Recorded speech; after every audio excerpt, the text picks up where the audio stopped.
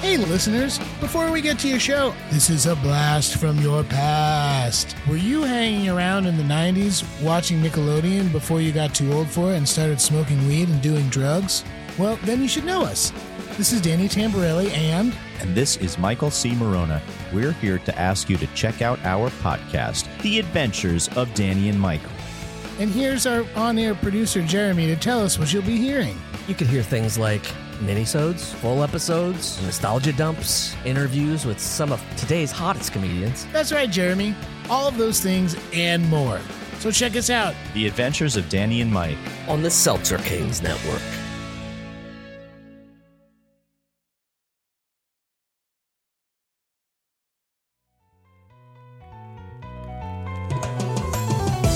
You're now listening to The Bradshaw Boys, a podcast where three relatively grown men binge the iconic HBO series Sex and the City.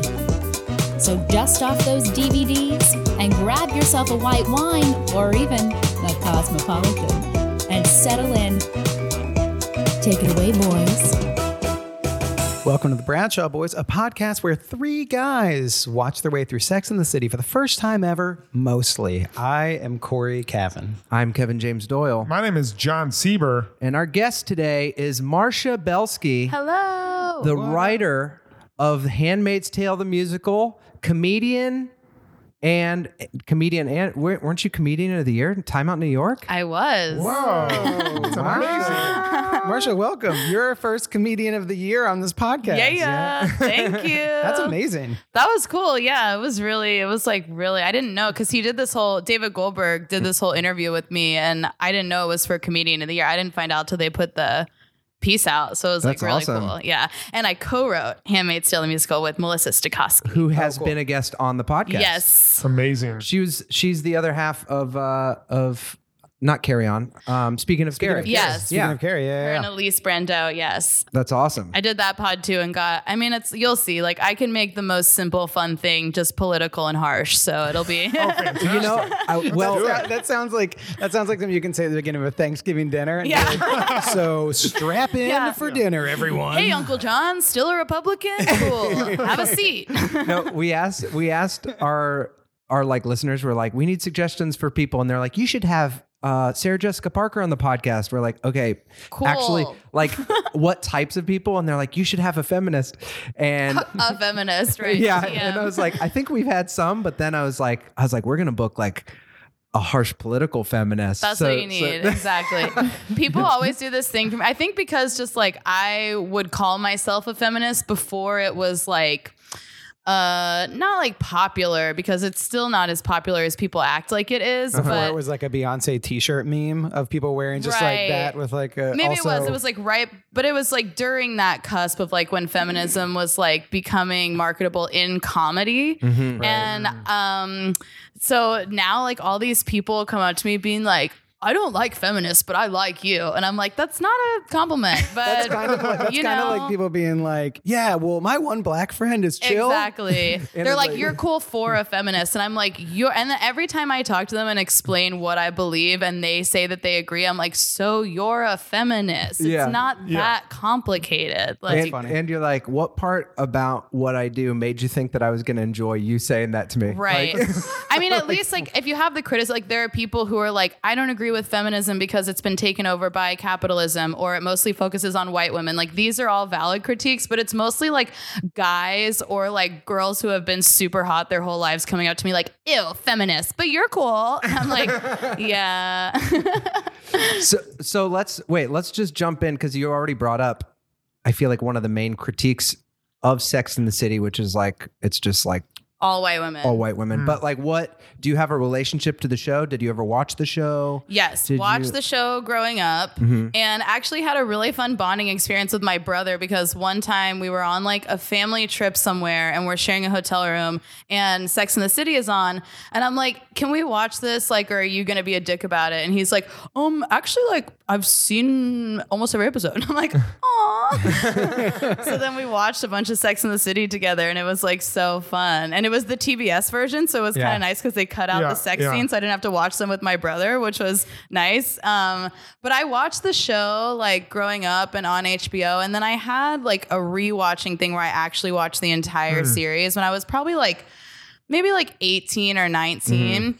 And it's definitely interesting when I rewatch the episodes sometimes with Melissa because she watches them before her podcast. Yeah. And it's always so crazy looking at it from a modern lens because it's not only like white feminism, it's like they're very wealthy and they don't ever really explain how for some of them. Like Carrie's like a wealthy writer in New York. I don't know. And they even there's this one episode with Samantha where she like dates a black guy and they try and tackle race, and it's so bad. It's that she dates a black guy and his sister owns a soul food restaurant. Right. And his sister doesn't like her because she's like, basically they took like the argument from Sam's point of view only and didn't actually explore why black women are, well, this is like a very reductive way to put it, but sort of why black women understand the beauty standards of white supremacy and then are frustrated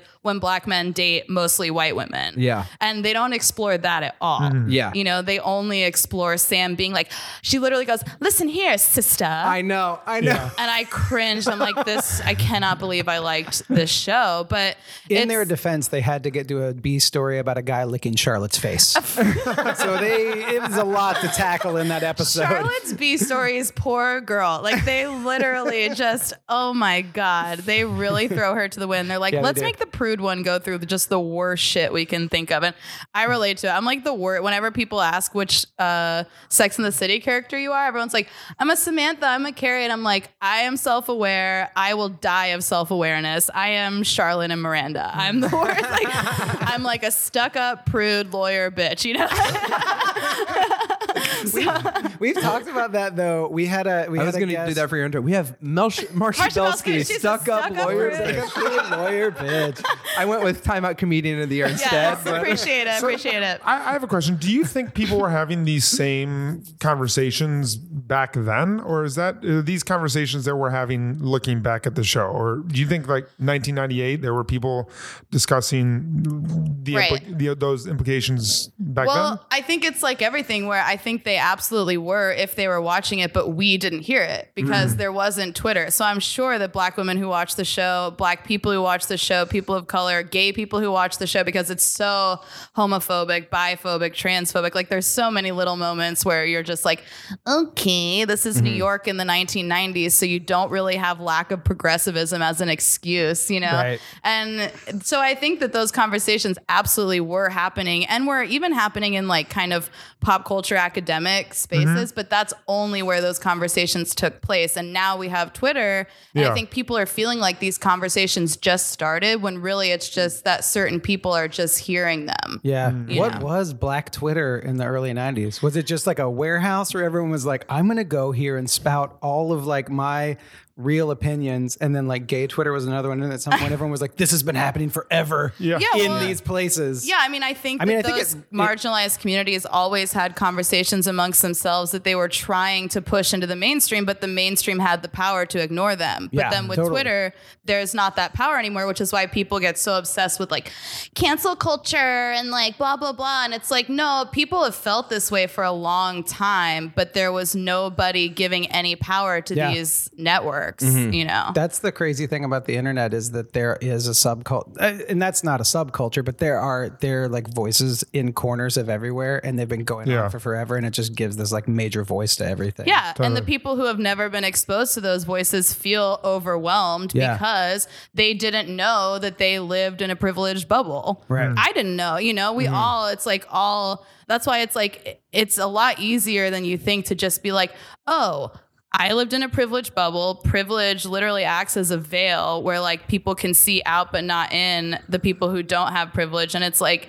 you know, I didn't coin that. That's a social theory. But it's frustrating because a lot of people, I think, feel overwhelmed as if people are like just attacking them all of a sudden when it's like, actually, women have been pissed off about creeps and rape for a long time. It's just nobody gave a shit, you know? So, and that's with comedy too. It's like, a lot of people talk shit about social media, and I get it. It's definitely a lot, and it has its negatives, but I think without social media, comedy would still be this old white guy's boys club. Mm-hmm. And I found a lot of voice. I know a lot of other women and women of color and people of color and queer people who have found their voices in these spaces. And then it's like, who are the people who are mad that all of a sudden we have voices? Like, you know, it's the people who were promised that we'd never be mainstream, that we'd always be alt or fringe. And all of a sudden we have a lot of mainstream power, and people are pissed, you know? Yeah. What did I say? I can make this fun podcast. Serious, political.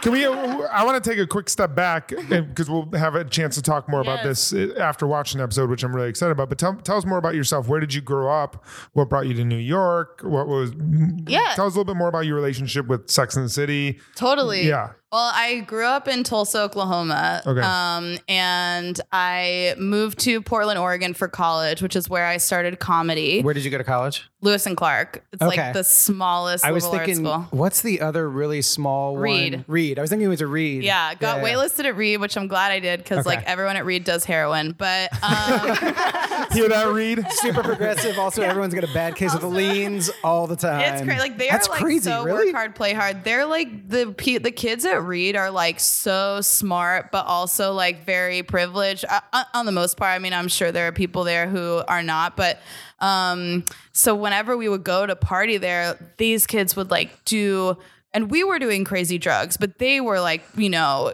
taking acid and like writing science theses. And I'm like, okay. And that was part of the curriculum. And you had to, the professor dosed you. So like, but, so then, I started comedy in Portland, Oregon. And then I moved here about 6 years ago. Okay. And Sex and the City is interesting because like, with a lot of these things, like I think that both things can be true at the same time, which is that like it's groundbreaking and, you know, it gave voice to certain women and things like that. But at the same time, these other critiques are very valid. You know? Yeah, totally. Yeah. Did you have any sort of, when you moved here, like expectations of what the city would be like based on Sex and the City? Honestly, it's funny because by the time I moved here, I was more informed by other shows. I'm trying to even think what, because I mean, I guess Girls, but I didn't really watch Girls that much. But and I'm not saying that to be cool. I watched like the first 3 seasons and the last one, I just like kind of fell out by the time I was moving here. But when I came here, I noticed it made me realize once I moved here that Sex and the City, New York is literally a completely different New York. It's like Real Housewives of New York when I watch it. Like I forget they live in the same city as me because the Upper West Side culture is like so different from what we do and things like that. So I realized when I moved here and I went to the Upper West Side, like I was working at this restaurant, Central, what was it called? Something Atlantic Grill. And I went up to the Upper West Side and I go, oh, this is the New York from movies and TV. They film everything in the Upper West Side. Yeah. And I was like, this is what New York on TV looks like. And I realized why, because they film it here. Yeah. It's literally like all the exteriors for Seinfeld. Yeah. What's the bookshop about Tom Hanks and Meg Ryan? You got Mail. You've got Mail. That bookshop's all up on Upper 80th, West, 80th, 40th or something like that. Yeah. Exactly. And that was like kind of New York, I feel like in the 90s and early 2000s, what the people thought of as like and then there was also like the East Village. Like I actually think my idea of New York was more informed by a combination of like Rent the musical and Friends. Like and I think I was like more expecting this like, I guess, West Village type of thing. Yeah. Well, we're watching season 4, episode 8. My Motherboard. What's it called? My Motherboard Myself. My Motherboard Myself. Yeah, and we've heard really great things about this episode. When we posted that we were recording it, people flipped. Yeah. So I don't remember what happens in the episode, but all I remember is like, it's where her computer breaks, right? I think so. And it's just the image. We're not sure. She takes in this laptop that is like so time-stamped Apple of the time, like the green, like Legally Blonde laptop. Yeah. And then she takes it into like what the Apple store was or I guess a different computer store. And I'm sitting there thinking like, oh my God, this was pre-Genius Bar. This is pre-Steve Jobs. I hope it's TechServe. Do you remember TechServe? I feel like it was TechServe something was like this giant Apple store on 23rd Street that closed like 5 years ago. Yeah. But it was like the New York mecca of like Apple nerddom. Yeah, And then before Apple made the Genius Apple, thing. Yeah, before they made that, and then it closed. Apple was really strategic about the way that they did their stores because yeah, now totally. there is like very few outside people you can go to. Yeah. So Carrie, your life is different. Awesome. Well, we're going to watch the episode and we will be right back. Whoop. Episode 56. My motherboard, myself. Carrie's laptop crashes, and when Aiden tries to help, she pushes him away. Miranda's mother dies unexpectedly, but at the funeral, her family is more upset by her single status. Charlotte becomes the Martha Stewart of funerals, and Samantha loses her orgasm. And now, back to the boys. Welcome back, everybody. And we're back. Yeah, it's hard to come back. It's hard to come back with a lot of excitement after that one. Jeez. That was An intense episode. I gotta Oh my say, goodness. it was a legit tearjerker. It did- very sad. It didn't drop, but the tears No. welled. I agree. I fully cried because I'm a complete- woman and I'm allowed to. It's true. Well, and I will say that, like, stereotypically, you cry more, but also we are held under the chains of society to not be able to cry. Oh, it's horrible there's for you that guys. as That's well. why you murder people. Yeah. It's true. Yeah, we hold every. Well, we either murder or do CrossFit these days. Yes. We have to have a release somehow. Yeah. Yeah, John, will you do the breakdown and then we can get into it? Yeah, this one is about, I guess, loss. Carrie's computer crashes. But no, that's true though. Two different types of loss. But loss is a good thing. Samantha loses her orgasm. Charlotte. Wow. That's What's so the true. What's Charlotte? Holds it Charlotte together. more tries to hold it loses her together. shit over the bad flowers. You're right. Yeah, Charlotte loses her cool. And then the big story I think is Miranda loses her mother.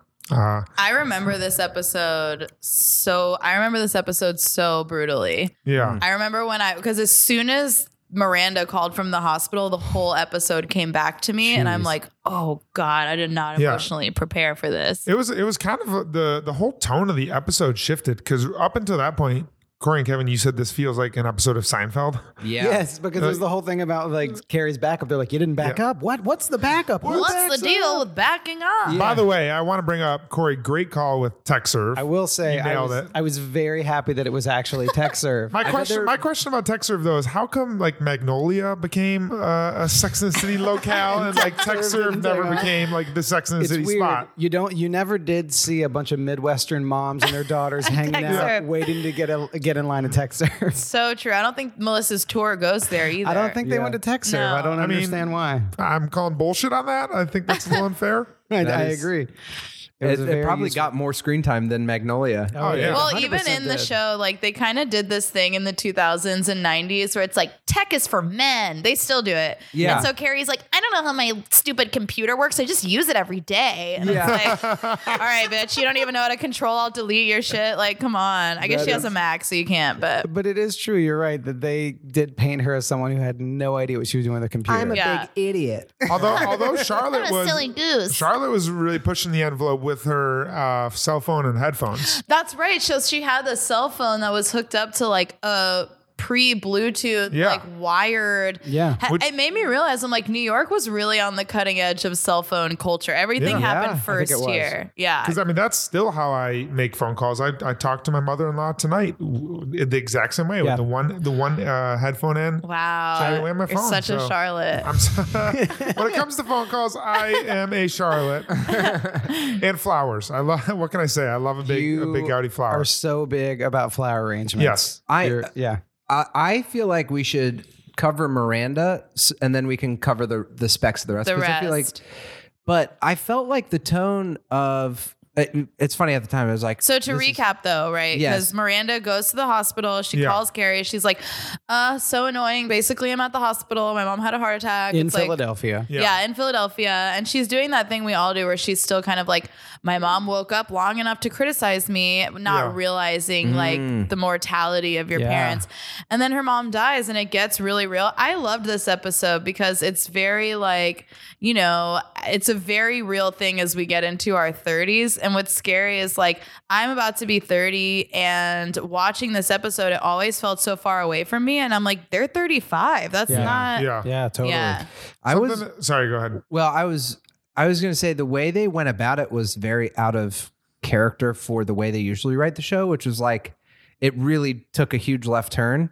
Totally. And it was like, I don't know. I could imagine them being like, how can we push further into this and like surprise? Because that's the least television way to have Miranda's mom die. Yeah. And it was that's like, true. because it's like, It's more real. but it was way more real. Yeah, I think I love Sex and the City. I'm not criticizing Sex and the City right now, but there are often times where the B plots are extremely obvious. Yeah. And I totally thought that this was going to be like Miranda's mom had a heart attack and then she hooks up with the cute doctor. Yeah. You know, so like, to actually have something substantial happen was like, whoa. I think that's why they kind of do this. If you watch Sex and the City a lot, is I think they purposefully made it super slapsticky up top to try and soften how dark it gets. But it's also like very real in terms of living in New York, that we're all like, go, go, go, chosen family. And then some real shit happens from like your former life or your family life. And all of a sudden you're like,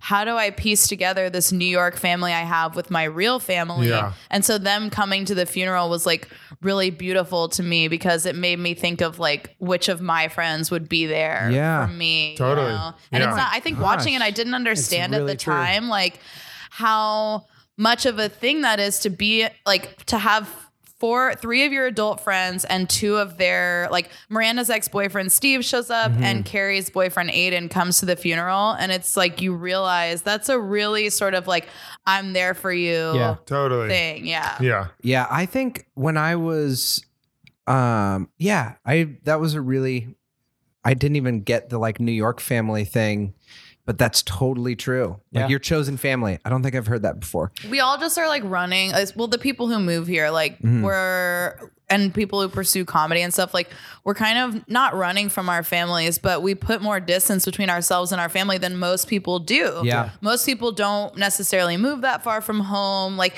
and I don't know, if I didn't have like a dream with a capital D, I don't think I'd be in New York City. I don't know how people can make it out here just like working and living. I remember when I moved here and I moved here and like got into UCB for comedy. Yeah.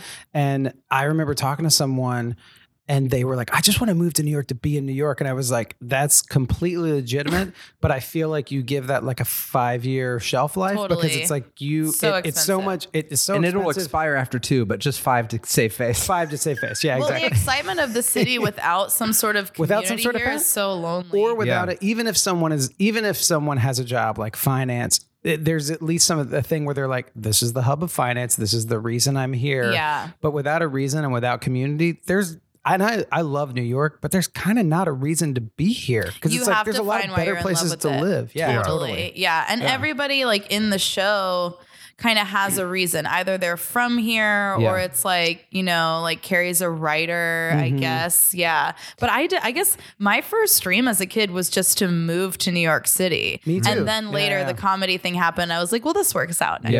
Yeah. I remember with the paranoid thing you were saying, it's like relating to it more with the parent stuff. Like I first moved to New York and like 2 weeks in, my mom got breast cancer and I had to take a bus home because it was like flights were like $600. Yeah. And I was broke and it was just like, my parents were like, can you just take a bus? And it was like the most intense, loneliest bus ride that you're just like, you're not with your friends, you're not with your family, and you're just like playing out all that could happen, and she's fine now.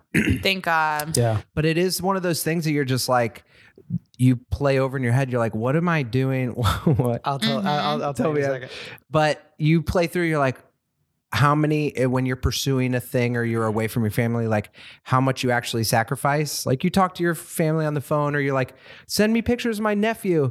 But then when you're not there for it, it's in those moments that you're like, what the fuck is Yeah, life? and we're post social media, post texting. Like I can call my mom on her cell phone. She has it on her. I don't have to catch her at home. I can see what she's doing on Facebook. Like, yeah. I was laughing because in the middle of your serious story, but no, I relate to that because my dad had cancer when I was in high school. Multiple times. You were laughing because you're like, oh, once? No. My dad had it 3 times. I'm kidding. Oh my God, you're such a Samantha. So cool. In this episode, Samantha has a hard time connecting with her emotions. I will say I'm more of a Carrie in that sense that I'm trying to outdo him with my story. To make no. Yeah. But right. So in the episode, when Carrie first finds out about Miranda's mom dying, she goes to brunch and makes it about herself essentially. Right. Which we should talk about that in a second. Yeah. What I was going to say is like, no, my dad was sick when I was in high school and then he went into remission. But when I guess 5 years into New York, his cancer came back. And it was one of the same things where like he told the family and then I went back to New York but I went out with a friend and then it's like a chosen family thing where I went out with one of my best friends and I was like, I just found out this thing. My parents sat us down and they told us this. And he thought that I was going to tell him that my parents said they were getting divorced because I was leading up with such seriousness. And then I was like, no, my dad told us that. And thank God my dad is fine now. But I was like, my dad told us that he is sick again. He's going to have to go through treatment. It's super serious. And my friend just got really quiet. And then he just goes, man, I know I'm going to get cancer one day. Like what? I was like, my dad is sick now. He has it currently. Oh my God. We're like our generation, and maybe this is just like Americans or people in general. We're like not trained how to deal with grief or death. Our whole society is built around ignoring that it exists. Yeah. And it's like, seriously, you'll text people something like, oh man, my uncle just passed away. And they'll be like, bummer. I know. Yeah. Well, like, in that friend's defense, we talked about it later. And he was like, when you told me that, I was thinking, I was like, man, everybody just like, no one is safe. Yeah. And he was like, I know it's going to happen to me one day. God, I'm so sorry. But I was like, just the way it came out. Yeah. It's the only way people can empathize Yes, is totally. by seeing completely. how they relate to it. 100%. Which brings us to the Carrie thing. Yeah. Yeah. She is on the phone with Miranda and she's like, I'm so sorry. What can I do? And Miranda is like, don't worry about it, and hangs up. And then she goes to brunch with the girls. And then she breaks down crying, saying like, I couldn't say the right thing to her. I didn't know what to say, which I will think say. that's fine because she didn't say it to Miranda. She didn't make it Miranda's problem. I think it was, which like I will say when we were watching it, I was like we said, I was like welling up being like, oh my gosh, this is so sad. So I'm sure there is a thing when someone tells you horrible news and you're like, I was a bad friend. I didn't say the right thing. I felt that way. Yeah. I had a friend who went through like grief this year, and it's hard because like everybody makes everything about themselves, and you're kind of like, I know they don't care about me or what I did right now, but you still feel bad. Like, did I say the wrong thing? Yeah. Right. Yeah. Which I think part of it is like, there's never a right thing to say. It's mostly that you just say something and don't leave people alone. Yeah. Just being like, that's our culture too, though. That's American culture, is that there's supposed to be something always right to say. It's always supposed to be good.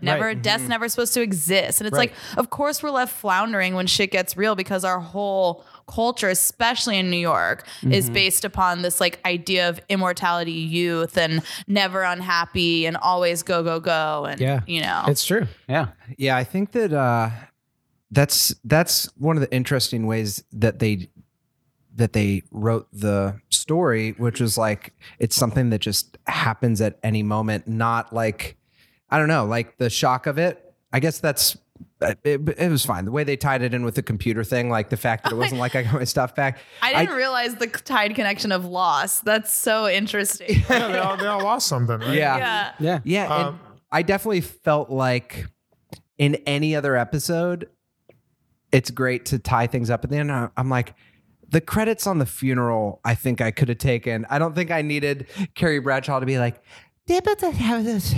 and even sometime like right after that moment. Yeah. I was just thinking, like, imagine being Miranda. I feel like we're all comedians, so we're all used to having such egotistical friends and being egotistical ourselves. Yeah. And like, just imagine you're like Miranda going through like the worst grief of your life, and your friend like writes this article. It's like, and I couldn't help but wonder, did my friend's mom's death translate to meaning in my life? Yeah, exactly. It's like here's a her little bit loss shallow. from my perspective. Yeah. I'll tell you what scene really got me going is it was over the top. It was ridiculous, but I really loved the bra scene with Lucille.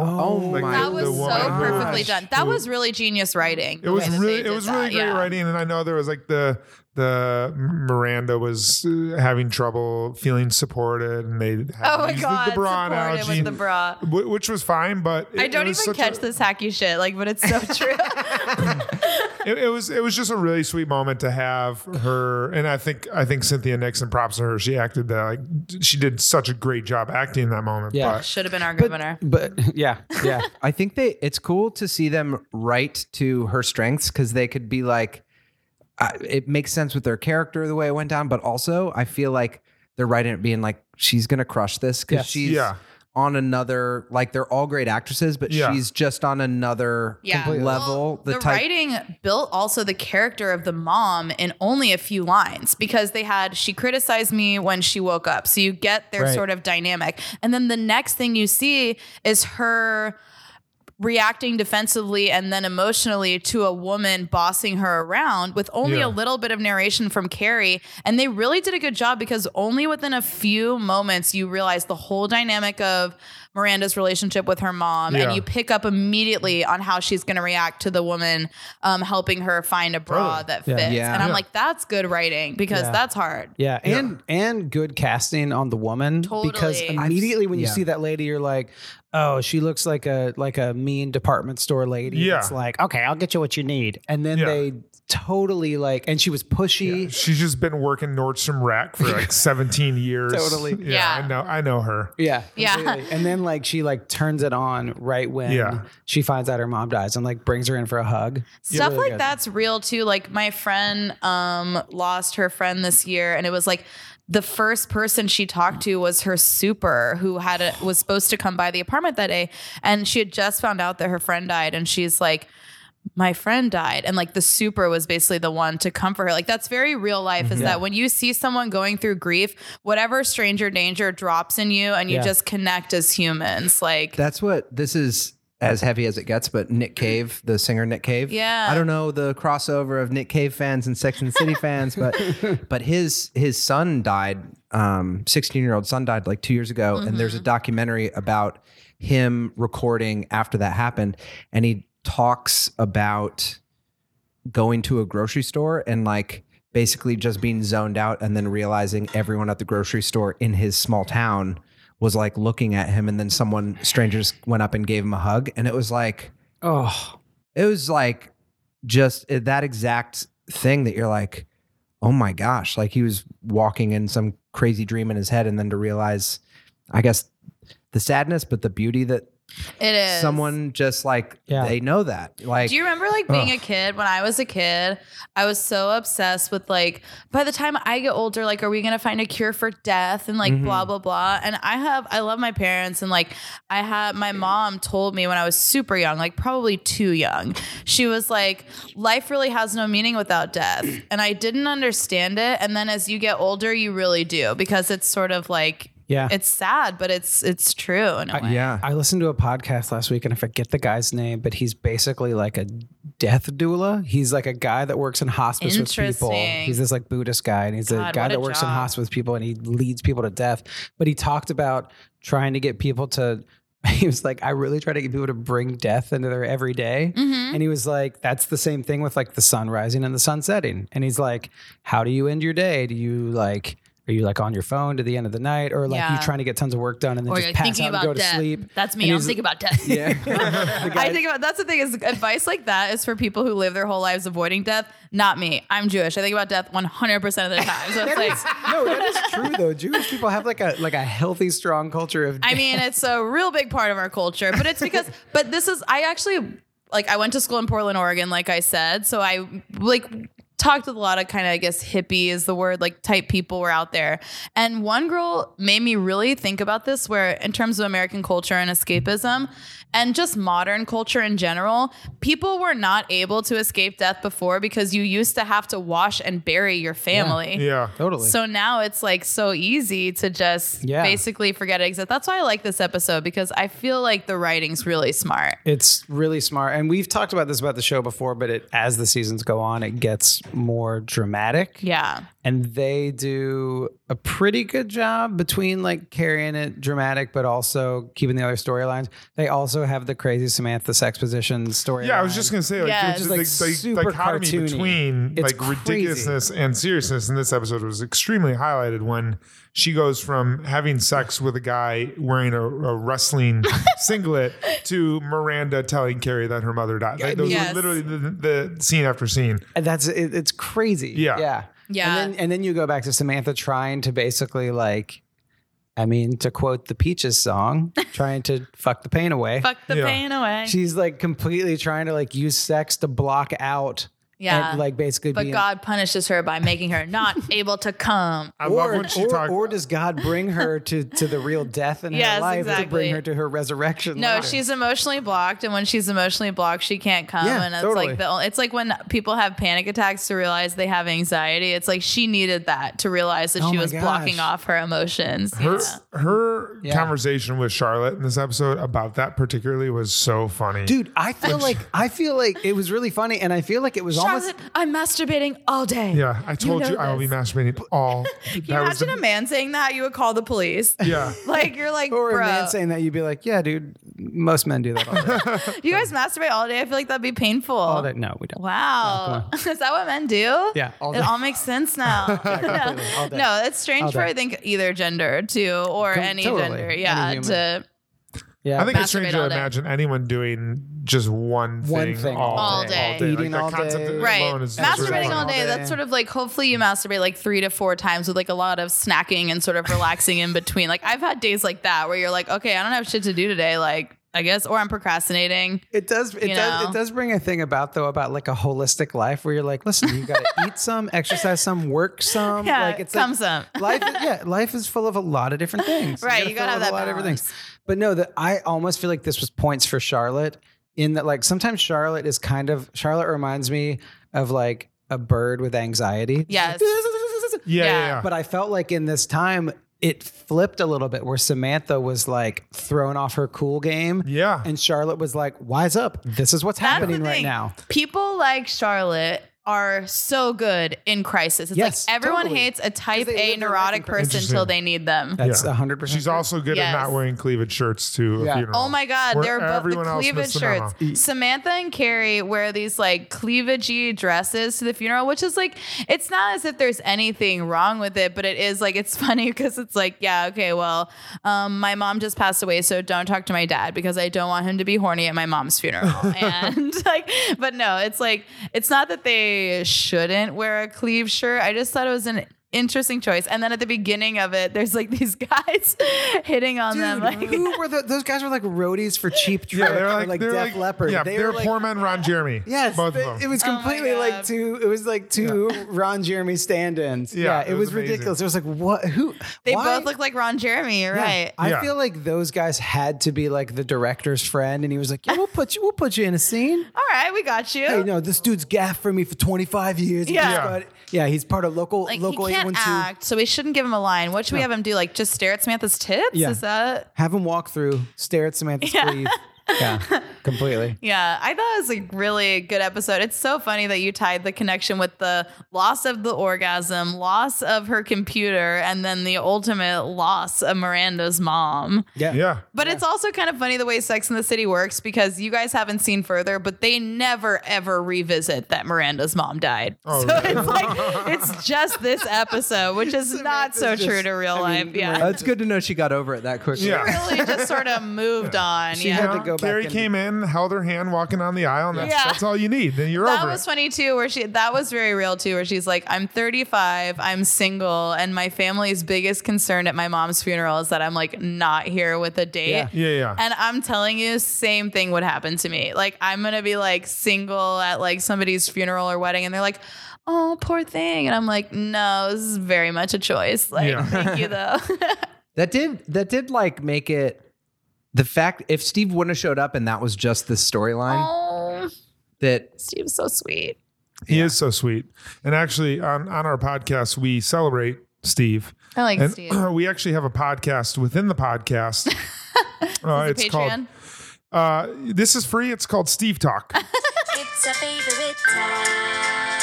It's favorite guy. It's Steve Talk. Miranda. Welcome to Steve Talk, a podcast within a podcast. I'll be honest, I don't know what this Steve Talk should be about today. I don't know. It's Very small but important part in this episode. I agree. He Very just shows up silently, which I wish men would do more. Well, this is the podcast for you.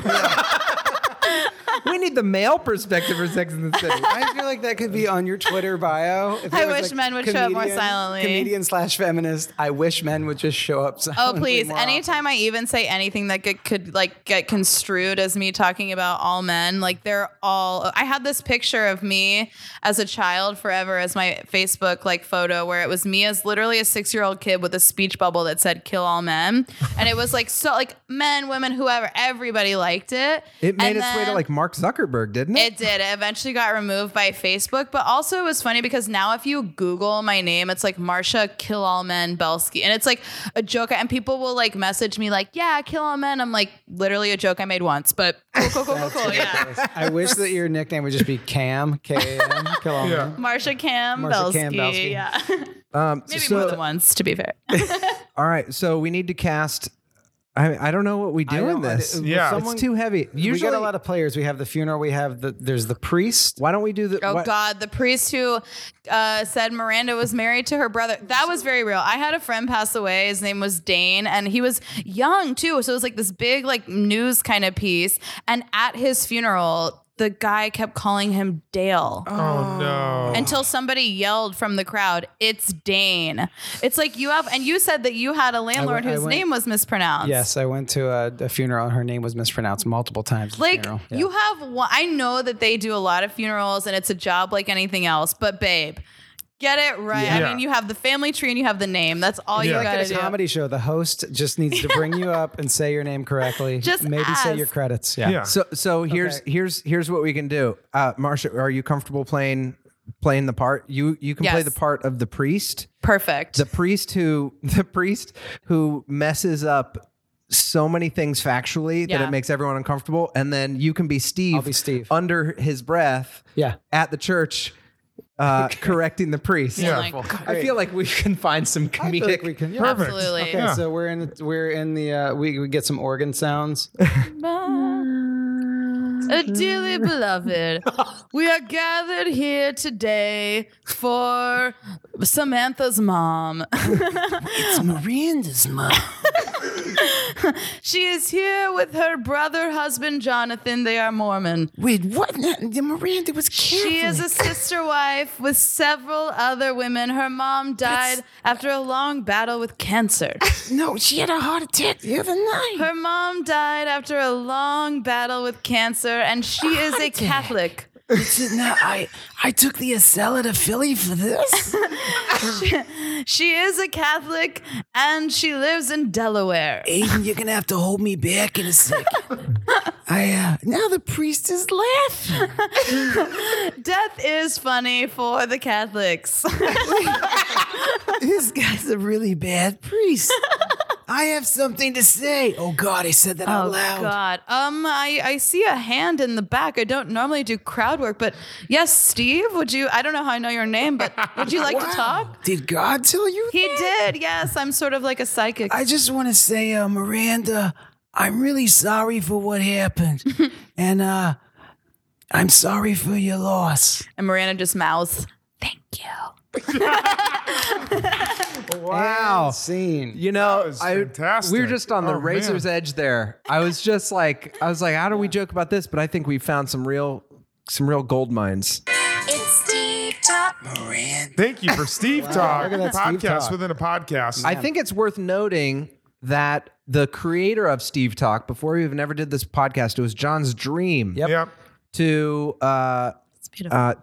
have Steve talk, and I didn't even know who Steve was at the time, so I was like, I don't know what the fuck you're talking about. I like Steve and I like talking. And you combine those things. Yeah. It's one of my favorite things. Yeah, it's your birthday today, John. It is. It's John's birthday. Thank you very much. We posted on here. I posted on the Bradshaw Boys account that it was your birthday, and I tagged Greg Avedon in it and Shout Dave out to Greg. Eigenberg, who plays Steve. Did either of them I comment? specifically asked if they would comment on it, and they haven't yet. Oh man. I feel like Sex and the City probably makes them want to kill themselves. Yeah. Maybe not, but at this point, after the third movie, Yeah. or second movie, how many Second did they movie. do? Second They movie. wanted to do a third, but like Samantha wasn't in or something. Yeah, she didn't want to do it. The After beginning was this- going to be that Big dies. That was going to be the opening scene. Of, yeah. Because Because He was he's supposed to so die of a- unhealthy. yeah.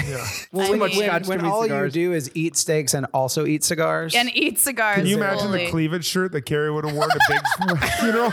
Oh my God. She shows up in like a lace black dress. Yeah, like, she would have there worn probably just a would have string been- bikini. There would have been a scene in the morgue where Samantha walks in and actually checks out the corpse. oh my God. That's so funny. And I couldn't help but wonder, Not all is of Big them still hot? Dead. That's the episode where Samantha gets into UFC. Yeah. She just like fucks Aiden on his casket. Also, I will say about this, the sex. Did you guys talk about the sex positions with Samantha? Oh God. Because it's funny that they've done so much with her at this point. It's funny that she would like that there's someone selling a pamphlet of sex scenes on the street, and that she's like, oh, whoa. Rhea, don't they not even call it Karma Sutra, but it just very much is the Karma Sutra? Yes. It's a manual that looks exactly like the drawn photos of the Karma Sutra, and they're like, this random new all white person's guide to sex.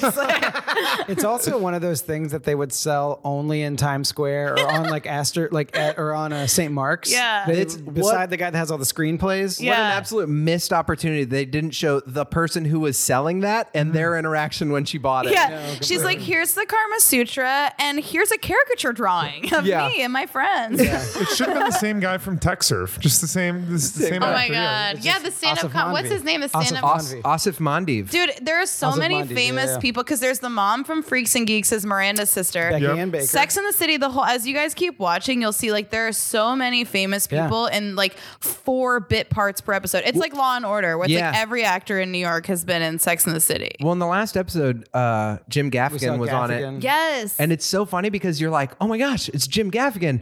What's he going to do? And it's literally just shit on a toilet and say one line. And you're like, that's. And in the same one, Tony Hale from Veep and Arrested Development plays a Yeah. photographer's assistant, and he just like all makes a these face. people. You'll Yeah. see like every face you've ever seen on HBO, and it's or like a lot of stand-up comedians. Yeah. Yeah. A lot. Like Greg Giraldo was like on an episode. I swear. I think it was Oh, wow. him.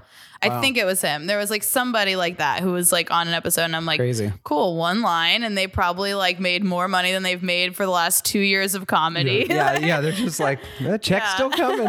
Exactly. What else do we have to cover? Do we cover all the storylines?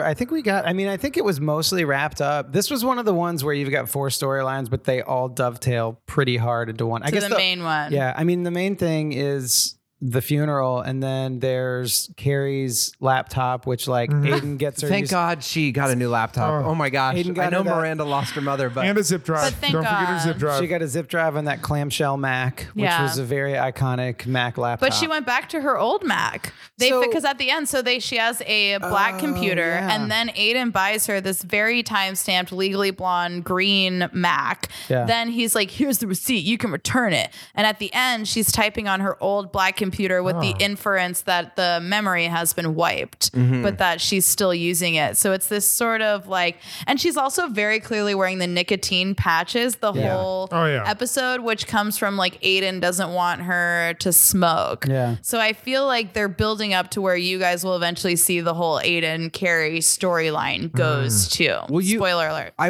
You can kind of tell that it's like if anyone's ever gotten back together with a person, like It's not good. you either get married and you're like, oh my gosh, we're in love and this was the perfect, or it's like you get the new like remixed Yes. issues. It's like different issues, but like same beat. Yeah. And I think you can tell that with them because both of them, even the end, like she kind of resolves it herself to be like, and we'll see if maybe I can let him in but it's like, no, you're probably not going to do that. The actor who plays Aiden, like, I'm pretty sure this was before my Big Fat Greek Wedding, but I watched my Big Fat Greek Wedding first, and I loved that movie so much because he's like this like really cute hot guy who's into this like woman who kind of looks like me, and then he's like and then I watched Sex and the City, and he's into like a skinny blonde, and I felt so betrayed.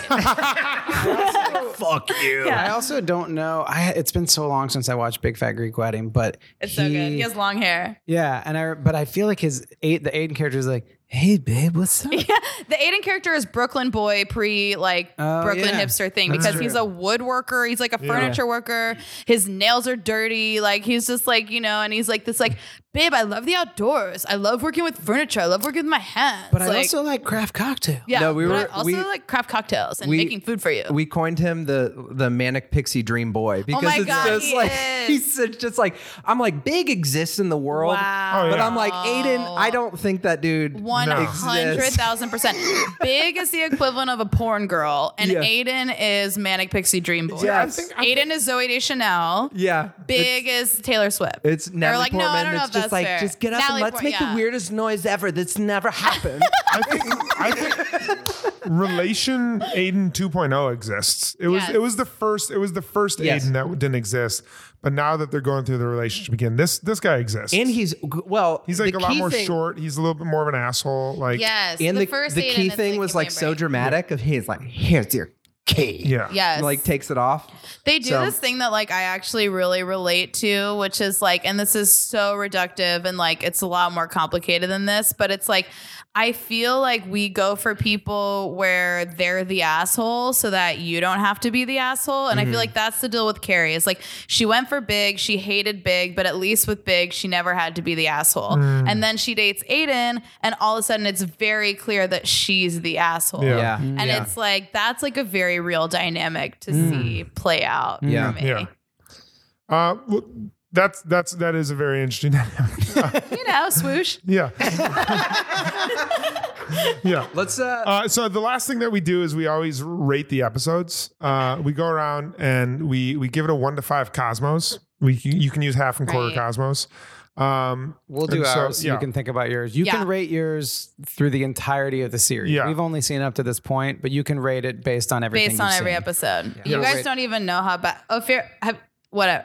I'm sorry. I was talking to the next guest off my but like, if you've seen the rest of the season, like it gets so disappointing. Season 6, like it kind of wraps up, but they did this like season 6A, 6B to be able to pay the actors less by not splitting the seasons. Wait, really? Yeah, so that's the whole controversy is that because the actresses came out very publicly against it, and I feel like because of that, both the writers and the actors are very phoning it in season 6. Interesting. And then season 7, is there a season 7?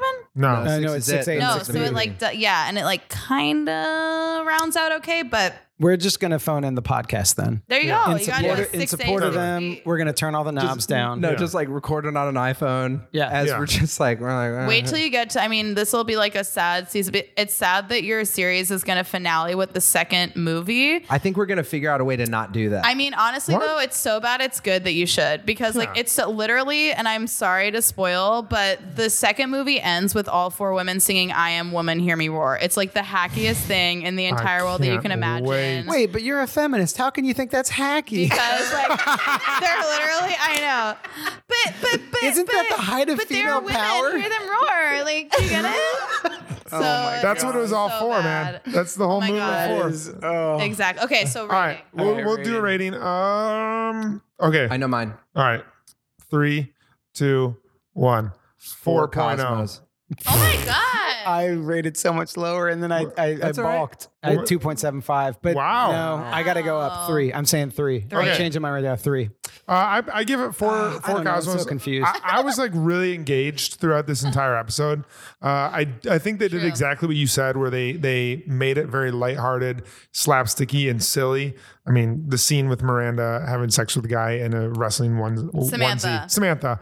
And then Miranda's never had sex in her life. yeah, exactly. Besides Steve, she's a virgin. And then switching that to a really serious storyline, probably by far the most serious storyline that we've had, I think showed how great the writers were. Yeah. I think Cynthia Nixon did such an incredible job acting. And even though there wasn't a super solid storyline for all of the characters, which I usually dock points off of, I was really into this episode and I was really engaged. And I loved, even though it was a little cheesy, I loved Carrie holding Miranda's hand down the aisle. I love that Steve and Aiden were there. I agree with you, Kevin, that the last part with her like wrapping it up on her computer was a little unnecessary, but overall great episode. I loved it. For Cosmos. Yeah, I gave it 4 too because I got Rolling Stone magazine growing up all the time, and there was the 4. Okay, that's expensive. Wow. But I always remember there's like a certain rating that they gave to a band that had like enough albums out, and the 4-star was like, it wasn't 4-star should mean like pure excellence. And instead there was a way to give certain bands 4 stars. It was just like, this isn't your best work, but we appreciate you bringing it. Right. And I was like, this was not a 5-star episode for me. I've only given that twice, but it definitely was just like, all right, you're trying something new. And the emotional resonance of some of those moments, like I got chills. Like when Steve came there, I was so hoping deep down, I was like, please. And then I didn't think it would happen. And when he showed it, I was like, that really was very touching. The hand touching with Carrie was really touching. Yeah. And then also Samantha crying at the end, I thought was she got her orgasm back, man. Yeah. That's great. That's She just came great. at that funeral. Yeah, but at least it showed like, okay, she can't deal with people in a certain way, but I don't know, it had a certain like emotional weight that I was impressed by and I was not expecting. So I give it a 4, just like Rolling Stone gave Yankee Hotel Foxtrot back in 2000. Wow, very real. Wow. I want to start out by saying I got Mad Magazine growing up. R.I.P. And the fold-ins. Dude, first you come out with your dad got cancer twice, and now you come over the top with Mad Magazine. Dude, you just have to steal all the limelight tonight, don't you? I'm a total Carrie. Well, I read highlights till I was 17, but Nice. Did you grow up in a doctor's office? Yeah. That's sweet. I was imprisoned in doctor's office. Yeah. I'm going to take a mulligan and give it a 4. I didn't sleep last night and I had a migraine at work today. And so I'm just going to say that my rating was completely off. My brain isn't firing on all cylinders. Wow, peer pressure. Yeah, I know. We usually are locked into what we say, but I'm not locking myself in tonight. Good. I do remember. I mean, this is the first one that I actively teared up in. And also the fact that Becky Ann Baker that we talked about that was in Girls and what was the other show? Freaks and Geeks. Just like And great. Broadway's Assassins, Stephen Sondheim masterpiece. Don't forget Assassins. My bad. Sorry, I didn't forget it, but everyone else forgot theater. So. Just all of America. And so, no, great episode. The most heartfelt episode we'd seen. Oh, yeah. Shout out to TechServe. RIP. So glad that was in there. Great episode. Yeah, I'll give it, let's see. I'll give it 3.5. Cool. Because that's what you said originally, right? I feel like that's because I said way lower and then I brain farted. Oh, right. You bring it up. Yeah. 3.5 because I did think it was a really good episode. I feel like they do a good job of balancing, like you said, the slapsticky with the serious. I don't think that they really tackle death in a serious way besides this episode because I don't know if you guys have already seen the episode where a woman falls out of the window, but it's like a joke. And it traumatized me as a kid because I'm watching it being like, oh my God, so you can just like die falling out of windows, I guess. And then like they like kind of treat it as this big joke. But I don't think that Sex and the City really tries to tackle death in a serious way, let alone parental death. I feel like that's very real. I also feel like it's one of these things, again, that it doesn't necessarily seem progressive now, but at the time for another woman to grab the hand of a 35-year-old woman and walk her down the aisle at her like judgy family's funeral was this whole sort of like, yeah, this also was pre-internet where I feel like living in New York, being single and older, you can like find your community in a way. But back at the time, it was sort of like you had your 3 friends and the rest of the world is telling you you're crazy. So I feel like that was like really good. And the only reason I give it a 3.5 as opposed to a 4 or a 5 is just because I wanted to be different and I felt pressured. So. I respect your honesty. Yeah. Well, Thank you so much, Marcia. Yeah, thank Really you so appreciate much. it. Thank you. This is so Thank fun. you. Tell us where people can find you on the internet. I'm at Marcia Belsky on Twitter, Marcia. And yeah, I do musicals. We just did a parody called Fiddler on the Rooftop Bar. We might bring that back at the end of the summer. I'm Tevye, which is my dream role.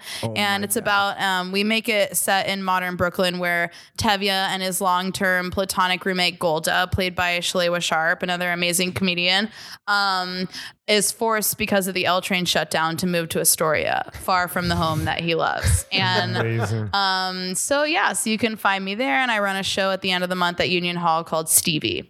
Do you feel like between you and your writing partner and her knowledge and your talent for parody, there's SATC.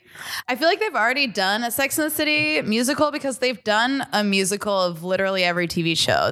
Whether like it's usually off Broadway or whatever, but they've done like Full House, Friends, The Office. They've done all of that. So we're trying to do kind of not more subversive necessarily, but like we did the Handmaid's Tale musical because we were like, okay, they're turning everything into a musical. So why not the Handmaid's Tale and kind of making a joke at that. So if we ever did, and also I feel like poor Melissa, like her whole life is Sex and the City. Like it's her day job. Yeah. I feel like if I was like, let's write a Sex and the City musical, she's like, cool. So you hate me? Or so, but awesome. Maybe. Yeah. All right. Maybe for like one song, I would say. Yeah. We'll write it and you guys can come on and do it. Would love that. Yes. You men write it and women will perform it as is tradition. Awesome. Thanks, Marcia. Thank you. Thank you guys. so This was much. So fun. Thank you. Bye. The Bradshaw Boys stars Corey Cavan, John Sieber, and Kevin James Doyle. The show is produced by Jeremy L. Balin. For more information on the guys, check out their website at bradshawboys.com, on social media at The Bradshaw Boys. And if you see them in the street, tip your glass. Thanks for listening.